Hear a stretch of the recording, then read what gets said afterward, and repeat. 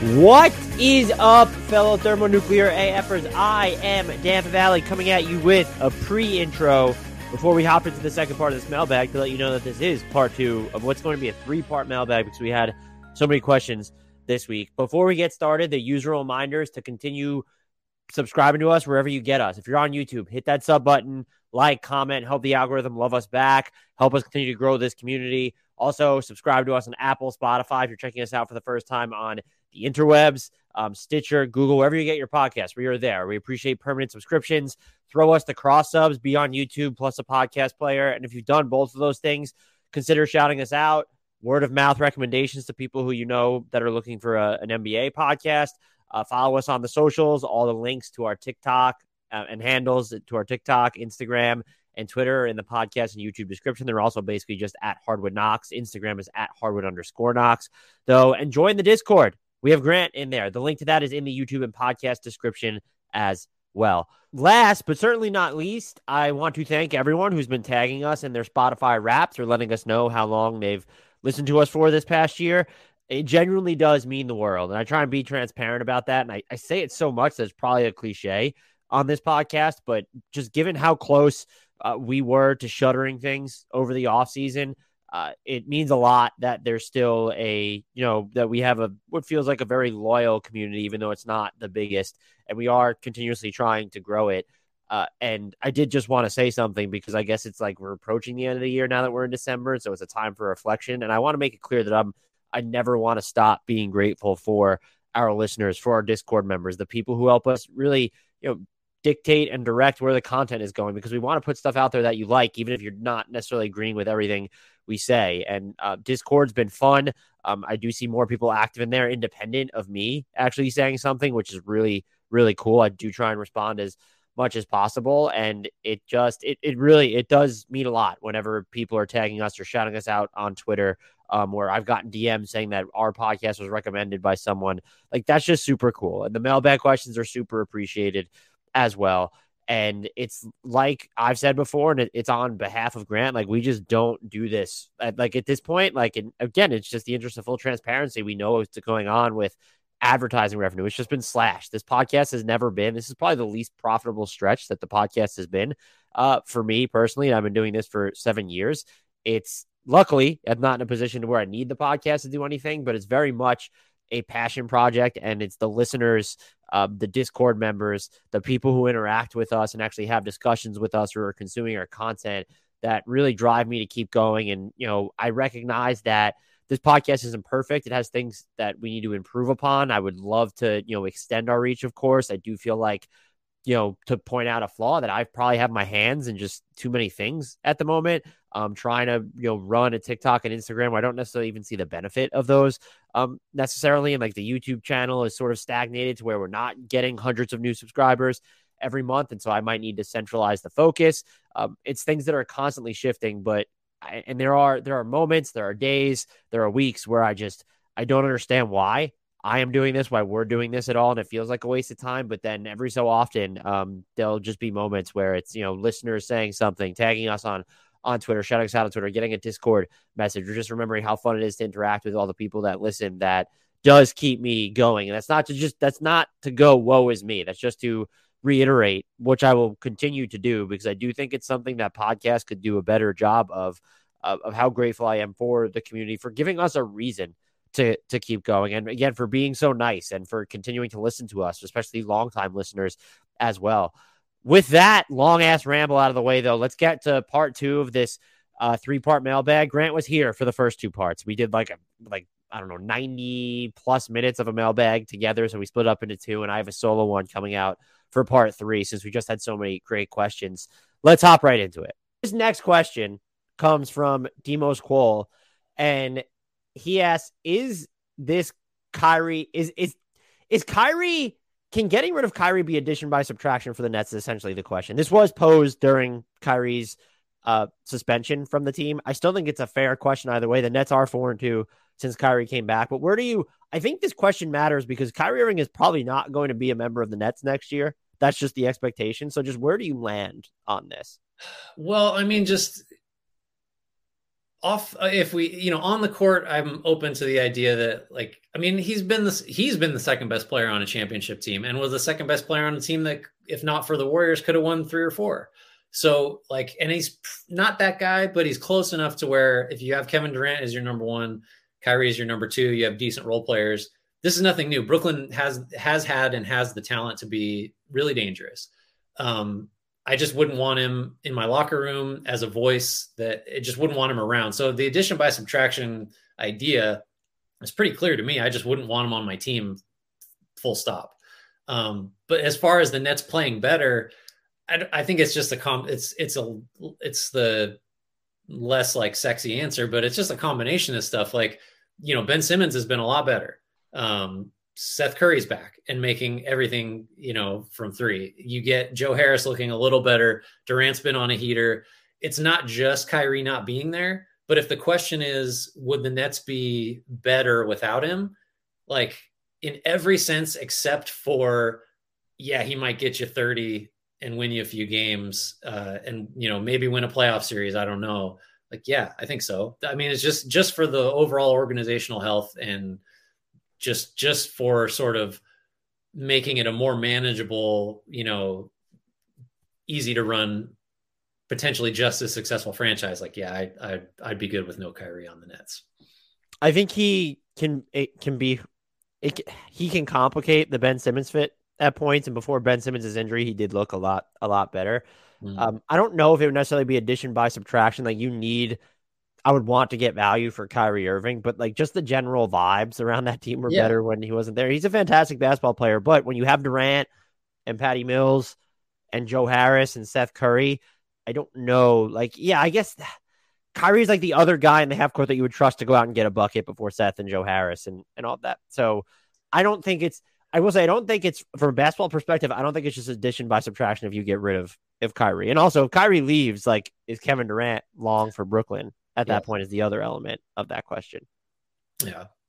Well, that was easy. Let's move on to the next one. This is from Glad. What is one rule change you think will happen after this year? And what is something you want to change? Bonus question. Any thoughts on what feels like an emphasis on calling more travels? And I'm throwing in more carries because I've watched Jordan Poole.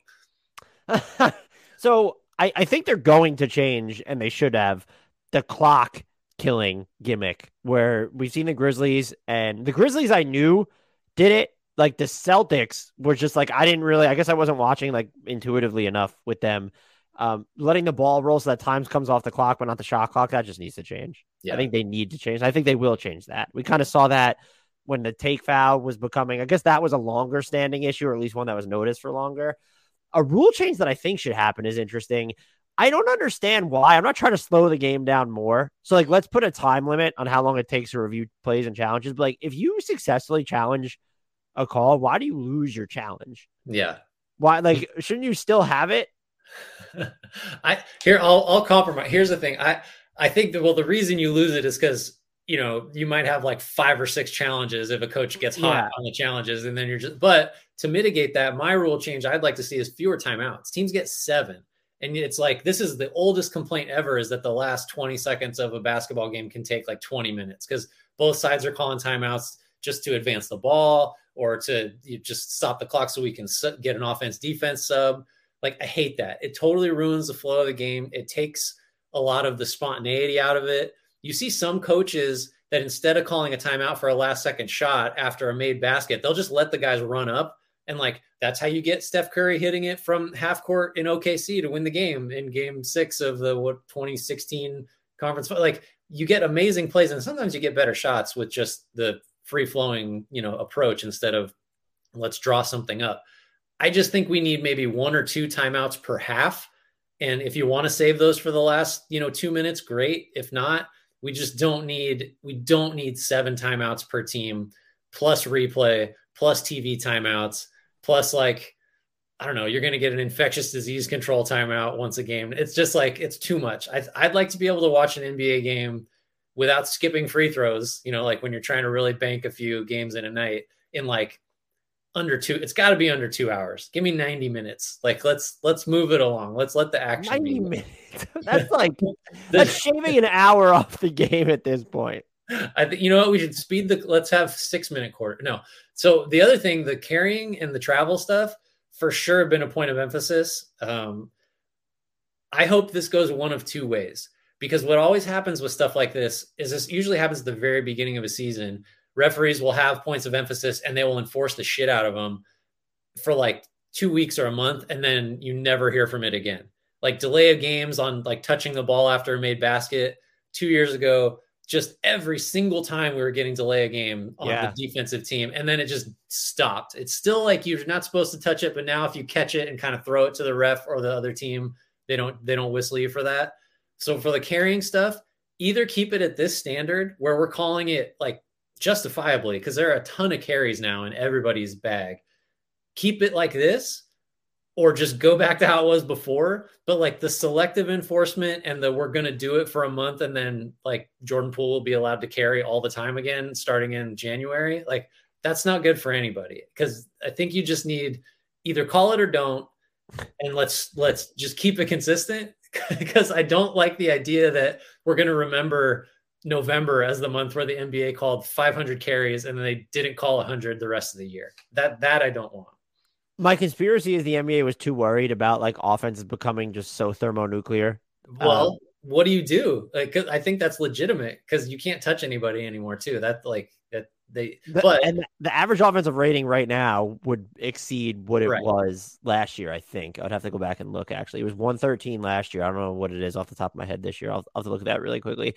But I think you're right on the point of emphasis. There's stuff like this every single year, it feels like. And if I had to guess, because they would be worried about slowing down the pace of the game. It's 112.9 this year. So mission accomplished, down from 113.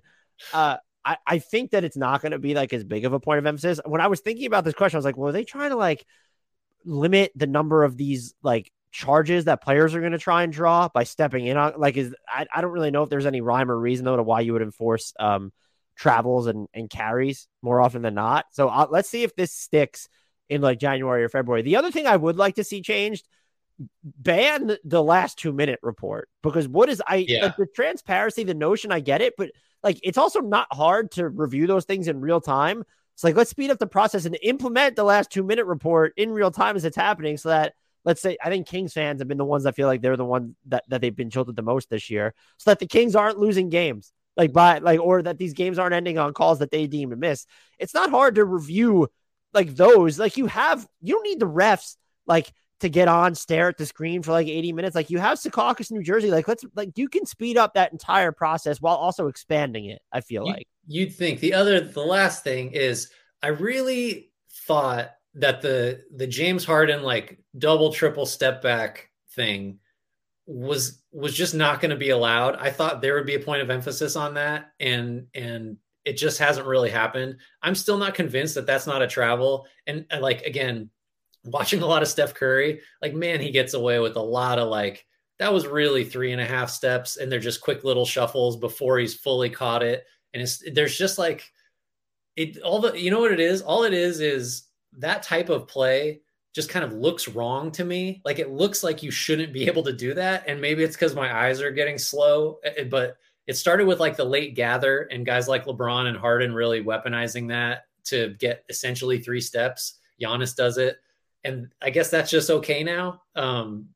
Which is fine, because again, it's like, let's juice the offense, because fans like offense and we're selling a product, so they should like the product. Right. But the double, triple step back thing is it just rubs me the wrong way sometimes. You did that one. So let's move on to, oh, wow. Okay. I'm skipping one. Some of these questions might be a little bit spicy, but Glad also asked, which trade was worse now that it has been a few years? The Lakers trade for AD or the Clippers trade for PG? The Clippers gave up Shea and 5 first-round picks. We all know the trades, but the Clippers gave up 5 first-round picks, 4 unprotected, 1 protected, along with 2 pick swaps, and haven't even gone to the finals. The Lakers gave up Brandon Ingram, Lonzo, and Josh Hart, the number 4 pick in 2019, unprotected 22 and 24 first, and unprotected swaps in 23, 25, 3 first and 2 swaps, all unprotected. The Lakers won a title, but have really screwed themselves with the lack of assets and poor roster construction they have now. If we wanted a grand scheme of things questions, is it worth mortgaging the future for a single championship? So this is a floor or ceiling question because the easy answer is, well, the Clippers trade is worse because the Lakers trade netted a title, and anything it's worth it. And that's the zooming out question is like, is there anything you shouldn't do if it results in a title? And I think a lot of executives would say whatever it takes because it's so hard to do it. Only one team does it every year. If you can win a title, you should do whatever you possibly can, especially going back to the last a couple questions ago. Like, you're not going to be a coach or a GM or a head executive of a team for 20 years or 15 or 10, even in most cases. Like, you might get 3 to 7 years, maybe a little more. And if you can win a title in that window, who cares if your predecessor doesn't have any draft picks left? Like, that's how I think it makes sense for executives to operate. At the same time, the Lakers floor now, because of that trade, is like real scary because you're looking at the swap this year that might net the Pelicans another really lucrative pick. You got no assets. You can't give up anything because you only have 2 firsts you can trade to get off a bad contract and Russell Westbrook. Like, it's going to get ugly. The Clippers, they've got like 8 guys you could trade for a protected first or maybe something better than that. They've been good. They still might, in the next year or 2 reach their ceiling. Their floor is like, they're not going to bottom out. They're going to be okay. What that doesn't necessarily relate to the trade. It's more about how the rosters were managed, like after the trades, with the Lakers just blowing every offseason. So I think probably I have to still say that the Clippers trade is worse. Losing SGA, that's tough because you could make the case that he would be a better piece to have than either Kawhi or Paul George right now, potentially. But the Lakers won a title. So like, I just have to keep it simple and go that way. If you have to pick one, is it worth mortgaging everything for a title? And I think the answer is yes. And the Lakers are only so fucked up now because of decisions they have made after the fact, which I think is kind of colors that. But I will say, and this was pointed out in Discord and it's been pointed out many times, we've discussed it, that Paul George trade was also about getting Kawhi Leonard. Right. And so, like, the best way I ever saw it phrased was that Sam Presti found a way to trade both Kawhi and Paul George without ever having Kawhi on the Thunder.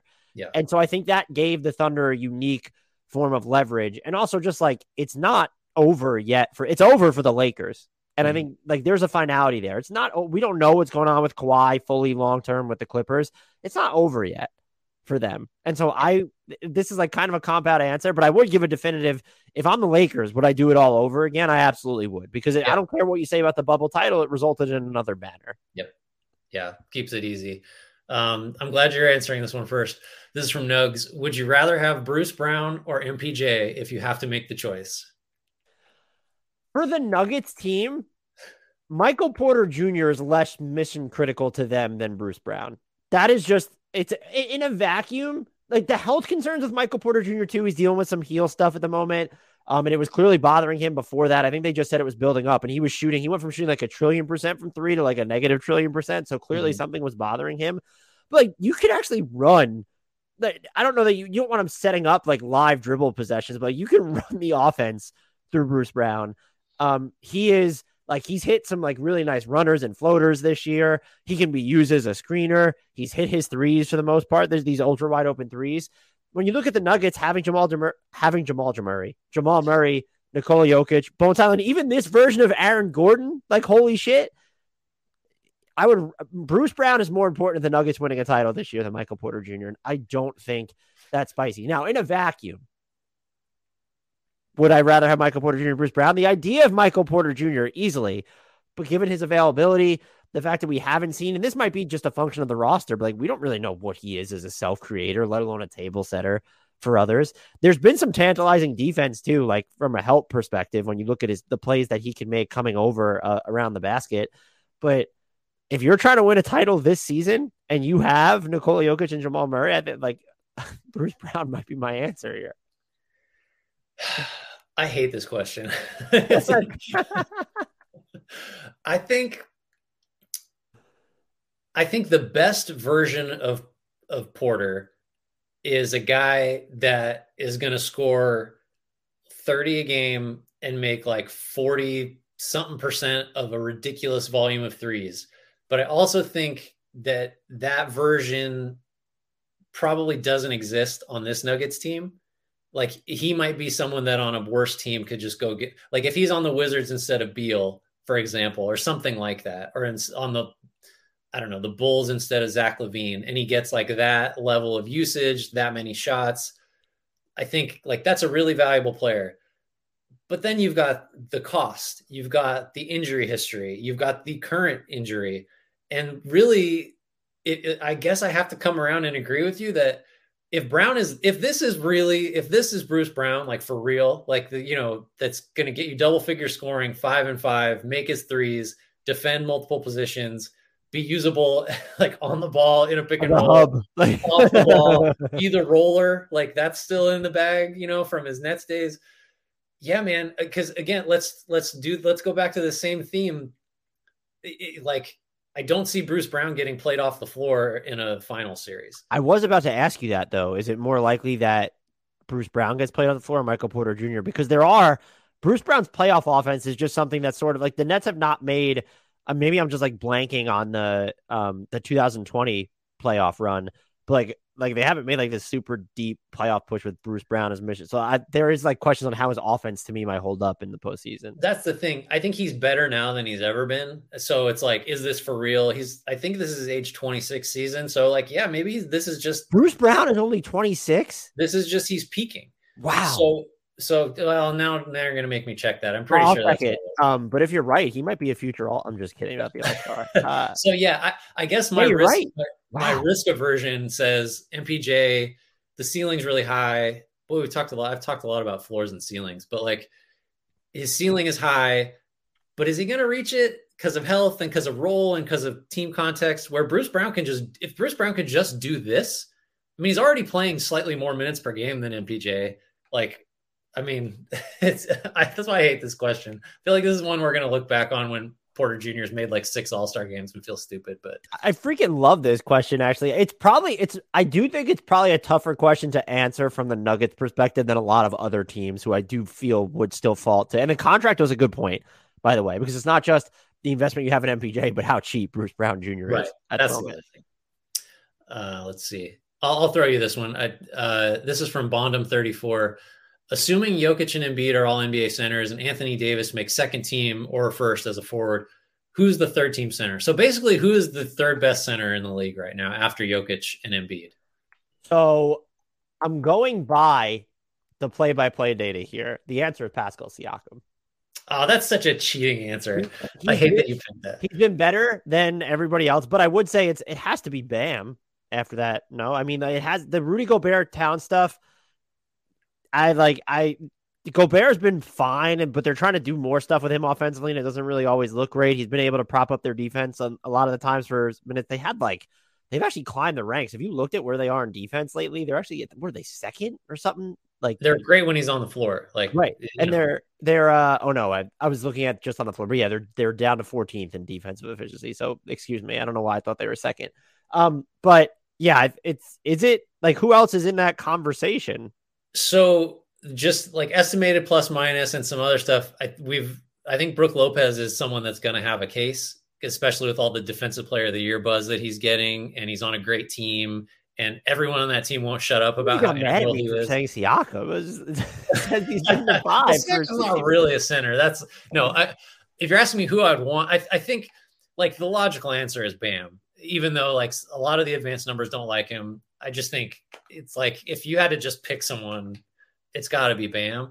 But Lopez has a case. I mean, like everyone in Sacramento is going to say, "Oh, Sabonis is like 18, 11, and 6, and the Kings' offense is great." Like, miss me with the Sabonis stuff. Whoa, that felt like an unnecessary stray. I said, like, you don't have to insult him while not calling him the third best center in the league right now. I mentioned, but look, so that you mentioned Gobert, I think. So I touch the other side of the opposite of someone catching a stray. I think Jared Allen, if he gets healthy and is playing, is probably someone you're going to want to think about. His minutes get ratcheted up. Is it him? No, I think for me it's somewhere between Lopez and Adebayo, but I'd lean Adebayo. Gobert would have been a pretty easy answer like most years before this one, just if you're looking at like defensive impact and all this other stuff. But I think I don't think we're there yet this year. If that happens. I'm going to leapfrog to a question because I think this question was made for you, and it comes from Tybal Wingspan. Uh, been thinking about the Dubs and how the defense had been what puts them over the top, only caring about 16 playoff wins. For Clay during 2015 to 2019, where would you have put him on a list of the top 10 total defensive value of all players for that 5-year stretch, not including centers? And for whatever your answer is, what percent of that defender do you think is reasonable to expect from current Clay? So Clay is one of the hardest defensive players to evaluate because none of the numbers have ever liked him. Like you just have, it's basically a watch the games argument, which always sucks because it makes it seem like you're just really subject to the bias of everything. But so just for example, like he's never, ever had consistently been a high steals guy, like just doesn't get steals. He's never once had a positive defensive box plus minus, which is really fucking hard to do when you're on a lot of defenses that are top 5 and sometimes number 1. I mean, that filters out for who you're out there with, but like the numbers just don't, the numbers say he's a bad defender, which isn't the case. I think the way you make the case for him so he's not like a top 10 defensive player at any stretch, I don't think, of the years in question of like 15 to 19, just objectively. In terms of like his value to the specific situation he was in, like that's where you make the argument that he's really vital because for years and years, he would guard Tony Parker when the Warriors were always trying to beat the Spurs, right? And Steph couldn't do that or wouldn't do that, wasn't asked to do that. And then against the Cavs, it was really common to see him stand up Kevin Love in the post. So he was kind of the guy, like Draymond puts out all the fires on that defense, especially when they were really great. But Clay was kind of second in that effort. Andrew Bogut deserves credit too, especially early on. But Clay could be asked to defend 4 positions and do it pretty well, unspectacularly, but he would cover for guys that couldn't guard the positions that they should have been able to or would normally have been asked to. And he also was just solid, like just was where he was supposed to be, wouldn't make a ton of mistakes. But like, I think probably if anyone's even thinking about him as a top 10 defender at any stretch from 15 to 19, like, I don't think I can't get there. Independent of big men too? Yeah, no, I think even if maybe if you're just talking wings, even that's just like, you can't lean on the numbers because was a bad defender statistically. I was going to say, the thing with that is just like, you laid all this out, like being able to tell him to just go guard the point of attack. His defensive metrics would be better if he grabbed rebounds, which was that was not a focus of his because he was spending so much time in these tough perimeter covers. And when you're having those tough perimeter covers, it's almost harder to get steals because all of your steals have to come like outside the passing lane then, like you're not stumbling into loose balls. Mm-hmm. And so I actually think that this wasn't the Avery Bradley paradox. No. I actually think that Klay Thompson was underrated defensively. Now, top 10 during that time, I don't know. But I almost felt like you were just telling him short there, like in terms of perimeter defenders. Here's what I'd say. I think the best way to measure like the real value of a player is, can he be an important piece of a team that is playing at like a really high level and against different types of teams that are going to try to go at you with mismatches of either smaller guys or bigger guys. And he did everything that was asked of him. And so I think that's really valuable because there's just a lot of guys that are probably better physical defenders than him that just wouldn't do that, that would like, I'm just going to guard a wing. I'm not chasing like Tony Parker at his peak was like, there aren't a lot of guys that are harder to stay with in a half court set when Tim Duncan is setting a screen. It's just like, that's a hell of a job. And he spared Curry from that. And like, that's valuable. That's a specific example, but it's illustrative of like what he did. So I don't know how to rank that. I know that the Warriors defense would not have been nearly as good without him. But I just like, how do you rank a guy in the top 10 of some, it's hard. I don't know. It's so context dependent. I definitely never remember thinking, to kind of tie into the second part of this question, oh man, he got burned there. Or like that's maybe not a matchup for him. I don't remember thinking that even when he's guarding 1s and 4s. This year, I think he's maybe 70% of like what he was before. And there are nights where it's like, I don't know what the percentage is. It's just like half because he just can't. He's had nights where, and like, yeah, if I tore my Achilles and my ACL, like I would be having a hard time staying in front of the best athletes in the world. But he's definitely not that same guy now. I think the main thing is he's moved up the positional spectrum where now it's like some threes are too quick. Fours are like, it's better if he gets to use his strength and his lateral mobility because it's not there. I do think he can still be part of a really good defense. And I think the Warriors have been better and will be better on that end of the floor. There's a long way to go for them to be back to where they were, especially at the beginning of last year. But he's not going to be that guy. He's not going to be someone you could throw out there on anyone but a center and feel like we don't need to worry about that. Those days are that I don't think we're there. That's what Andrew Wiggins is for. They've got the guy that can do which he's ever more valuable defensively again than Andrew Wiggins. Never. No. Wiggins is a great defensive player. Like just, I've been saying that in 2019. Right? Right? Like the fact of that where Wiggins is today is what keeps me from like giving up on almost anybody in their first like handful of seasons on a bad team. Just because you never like Wiggins as like the perfect 3-and-D role player that can get you a bucket when you need it, but doesn't shoot that much. Like that was just unfathomable in the early years of Wiggins. Can I ask you this question about Draymond Green too? Just because I was hoping you would, because this is a really fun question. Glad asked, if you were an NBA GM, what is the highest draft pick you would use on a player that would be guaranteed to have Draymond Green's career? To clarify, I don't mean the titles are guaranteed, but like essentially all the things Dre brings to the table as a player: rebounding, passing, leadership until he punch pool, energy, knowing he will essentially be an all NBA defender for 7+ years, DPOY, etc. So what's the highest pick you would use? Glass said he would definitely use a lottery pick, but he wasn't sure if he could use a top 5. They could use a top 5 pick on him. So if we just put aside like all the questions we always have to ask about Draymond, would he do this if it weren't the Warriors and if he didn't have Steph Curry? We can put that aside and just look at the drafts around him. So I'm going top 5 minimum. And that's just based on, I just looked, I scanned the drafts. He's starting from 2010 to 2015. He was picked in 2012. He came off the board 35th. So in 2010, I think the only guy you take over him is Paul George, that I'd even have a discussion about.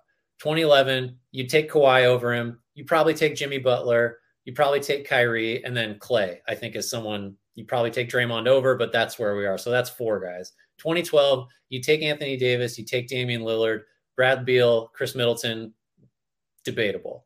Next year, Giannis for sure. Rudy Gobert is a really interesting one. I think I'd take Draymond over Gobert, but that's it. 2014, Embiid and Jokic, that's it. 2015, Booker, and then it's like Towns and Porzingis, probably not. So like you're top 5 for all those. And that's, a couple years before and several after. I think Draymond has had a better career than a lot of those guys. And has certainly won more than all of them. So I don't know. I mean, it's a top 5 for me. You can't take him first because he can't be the best player on your team. Mm-hmm. But other than that, like, I don't know what you're hoping to get out of the draft. Everybody wants the 30 points per game first option scorer, but other than that, I don't know what you'd prioritize more than a guy that could be the anchor of a playoff defense, for 10 years. That's tough to top. I think top 5 would be pretty easy. Does it get like difficult for you when you're talking top 3 or, top 1? Like if you're guaranteed that, because Draymond is like the engine of your entire team. It's really just the offensive question is, what do you envision Draymond being offensively independent of the Warriors? And like I said, I'm with you. I would use a top 5 pick without even thinking on someone who's guaranteed to have Draymond Green's career. I think Curry is a unique player, and I don't think it's realistic to say that Green would have developed the level of chemistry and for it to have been as effective as it's been with Curry with literally anyone else in the history of the sport. Like Curry is just the guy for him to play with. And I think Green would have figured out how to make some other star better. But it's just, it's sort of a lightning in a bottle situation that he got to come to the Warriors and play with Curry, because offensively, like you could throw him on one of those Rockets teams instead of PJ Tucker, right? With Harden. Like you're just not guarding him in the corner. So what's he doing? He's not playing pick and roll with Harden because they just wanted to ISO. So there's just like, there's all these uncertainties, but depending on the situation, like yeah, you top 2 or 3, but like top 5 is like not a question for me at all. I do wonder, I'd have to go and look back where I had him if I was still doing NBA 100 at that time, but 2015, 2016, like that Draymond Green, there was an argument of, is he a top 10 player? And like, that was an actual, that singular year or 2 year stretch. Yeah. Like, that was an actual question. Well, that's the year he shot 38% from 3. Never happened again, but that's why I said yeah. That's happened once. So that guy was a top 10 player, I think. But it just, is he the most context dependent player? Like, not taking away, like, he would have been very good to great anywhere, I think, if he'd gotten an opportunity to play. But even like his skill set is so unusual. Like, where else is he going to get the agency and the use and the touches and all? Like, he's a really valuable offensive player, even though he's just not a shooter. Like, I don't know where else he gets that chance. Let's see. Do we have another one for you? Okay. I got one more, I think. Last one for you. Darkwing Duck, right? Darkwing Duck, my guy. This is Darkwing Duck coming with the tough ones. They're treating this like we had 40 hours to answer this. You need to go call up Kevin Pelton and Seth Partnow for this one and give them like a full day to work on it. What is the biggest drop in a player's field goal percentage and 3-point percentage due to missed heaves over a season? Minimum, thanks for the filter, minimum 100 3-point attempts in the season. And do NBA players, part 2 really, do NBA players really worry about it enough to be the reason they don't heave? Thank God you did a little bit of research on part 1, but I do have a thought on part 2. So the floor is yours, Seth Partnow. Yeah. So I did try to actually find the answer to this question, but there's no way for me to if I got into like filtering, setting up a code for to filter it right into a spreadsheet, which I just don't have the time to do or to figure out how to do, but it wasn't available together where the total attempts versus so it would have just taken too much. It would have taken too much legwork for a mailbag question, in my opinion. These are supposed to be more not off the cuff. We do research for them, but I did look. Steph Curry owns the record, at least since Shot Finder, since 96-97 on the number of heaves taken in a single season. In 2016-2017, he took 15 heaves and he made only 1. And so you're talking about that's okay. Yes, it's 6.7%, which sounds just so bad, but you're 14 misses caked into his 3-point percentage that year. He was still over 41%. And so you're not looking at something that would meaningfully change his shot percentage. If you're wondering there's definitely some sort of wrong code here, by the way, for Basketball Reference, because Shot Finder, it's coming up that Kristaps, Deni Avdija, Kyle Kuzma, Will Barton have all hit multiple heaves this year, which is just not true. And that Kristaps, Deni, and Kuzma specifically are 3 of 5 on heaves for the season. So get them up, guys. Get those heaves up. I didn't include that, but the most recent person to hit multiple heaves in a season before this year, Marco Bellinelli in 2010-2011 was 2 of 2 on heaves. I wanted to see, I was sorting by field goal percentage rate. Steph Curry hit multiple heaves in 2015, 2016, so did Vince Carter. But just randomly I found that interesting. 2010, 2011, Marco Bellinelli went 2 of 2 on heaves, apparently. The answer to the second part is they absolutely think about it. And you see it in real time develop. Some players really don't give a shit. And I think I understand why players would second guess, especially if you're a non-star. But we as podcasters, we as media members, fans, we as fans, we're filtering out heaves now. Teams are smart enough to where if they come to you in a meeting and say, well, we're not going to give you $8.7 million. We're not going to give you the mid-level. We'll give you $1 million less because you only shot 38% from 3 last year. And if you filter out the 14 heaves that you missed, that brought it up to 30. Not they absolutely think about it. So I get it, but also we should be beyond the point. They're a separate form of data. And I would campaign for, to make it even more accessible or more obvious, because the fans shouldn't have to do the legwork on this, is when you're actually looking at a player's 3-point percentage, can the heaves just not be included? And then you get into then should the last second shot clock ones and the half court be included? I get that there's some complications there. I think in the half court, everything just needs to be fair. You had 24 seconds to figure out what the hell you were doing. You weren't under the actual limitations of, there's only 0.5 seconds left on the entire clock. Yeah, I think you could just fix that by just let's like talk about the range, like NBA.com sorts by you get your 25 to 29 feet, your 30 to 30, whatever. Like we just talk about that, and anytime it's over 40, or 50, we could just assume it's a heave and just not count it.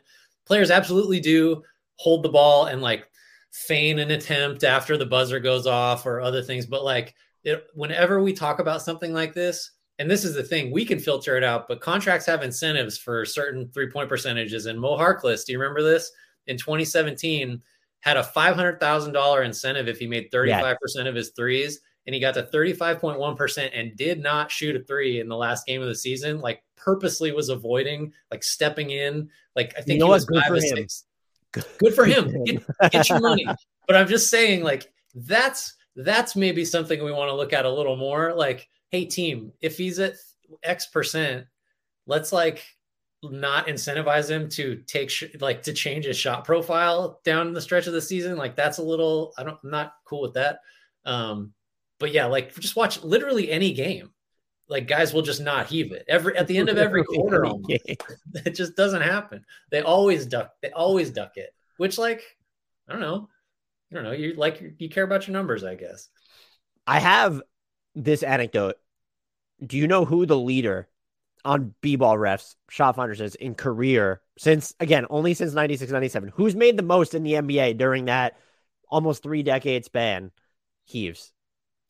Andre Drummond.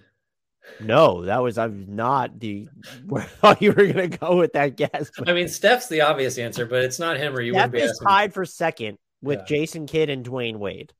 Oh, Dwayne Wade. You know what? I can picture Dwayne Wade always chucking it. And just this season, apparently, Denny Avdia and Kyle Kuzma and Kristaps Porzingis have ambled their way into the top 10 all time. They're going to break records, these Wizards, this year. Zach Randolph with 5. Ooh. Zach Randolph, 5 of 37 on heaves for a 13.5% clip. Some people would kill to shoot from the 3-point line. So if you're wondering who has the most attempts, I feel like you're not going to get it either. Steph Curry second. Yeah, I was going to say Steph. I could picture him taking a lot of heaves because he expects to make them. Is the thing. Good and you know what? I respect him a ton for that. Yeah. Andre Miller, 113 heaves. Steph Curry is in second with 86. And those two are just head and shoulders above. Like Steve Blake, third at 64. Ray Allen, fourth at 61. Jamal Crawford at 59. Ray Felton comes in the top 7. Good for Ray Felton. So, oh man, good heave talk. I imagine Andre Miller doing a heave somehow right after he fakes a timeout and then drives to the basket and gets a free layup, which was his other thing he always did. I was surprised that Jared Jack wasn't on here, but I guess just the meme wasn't indicative of his shot selection where he's hoisting it above the throws it over the hoop in that Knicks game. That's right. Yeah, that's gonna go. That'll be remembered forever. As maybe that's why he shouldn't take heaves, or he should take them from farther. I think is probably. I think that's it. Unless you got anything else, I'll take us out. Thank you everybody for listening and for your questions too. I really like doing these mailbags. I think Dan feels the same. So engage with us. Get on Discord. I did it. Anyone can do it. Like, subscribe, download, rate us. Tell your friends. Word of mouth still matters. We really appreciate when anyone says anything nice about the pod on Twitter or anywhere else. It doesn't have to be on social media. Just, tell someone quietly. That's good too. Join the Discord. Last thing, I did it. We'd love to talk to everybody on there, get some more questions, all that other stuff. In closing, even though I shouted him out and said a nice thing about him, I would like to apologize to Jared Allen and on behalf of Dan. Just want to celebrate the one and only greatest human alive that has ever lived and still can't get on the floor, but someday will, and justice will be served. Frank Ntilikina.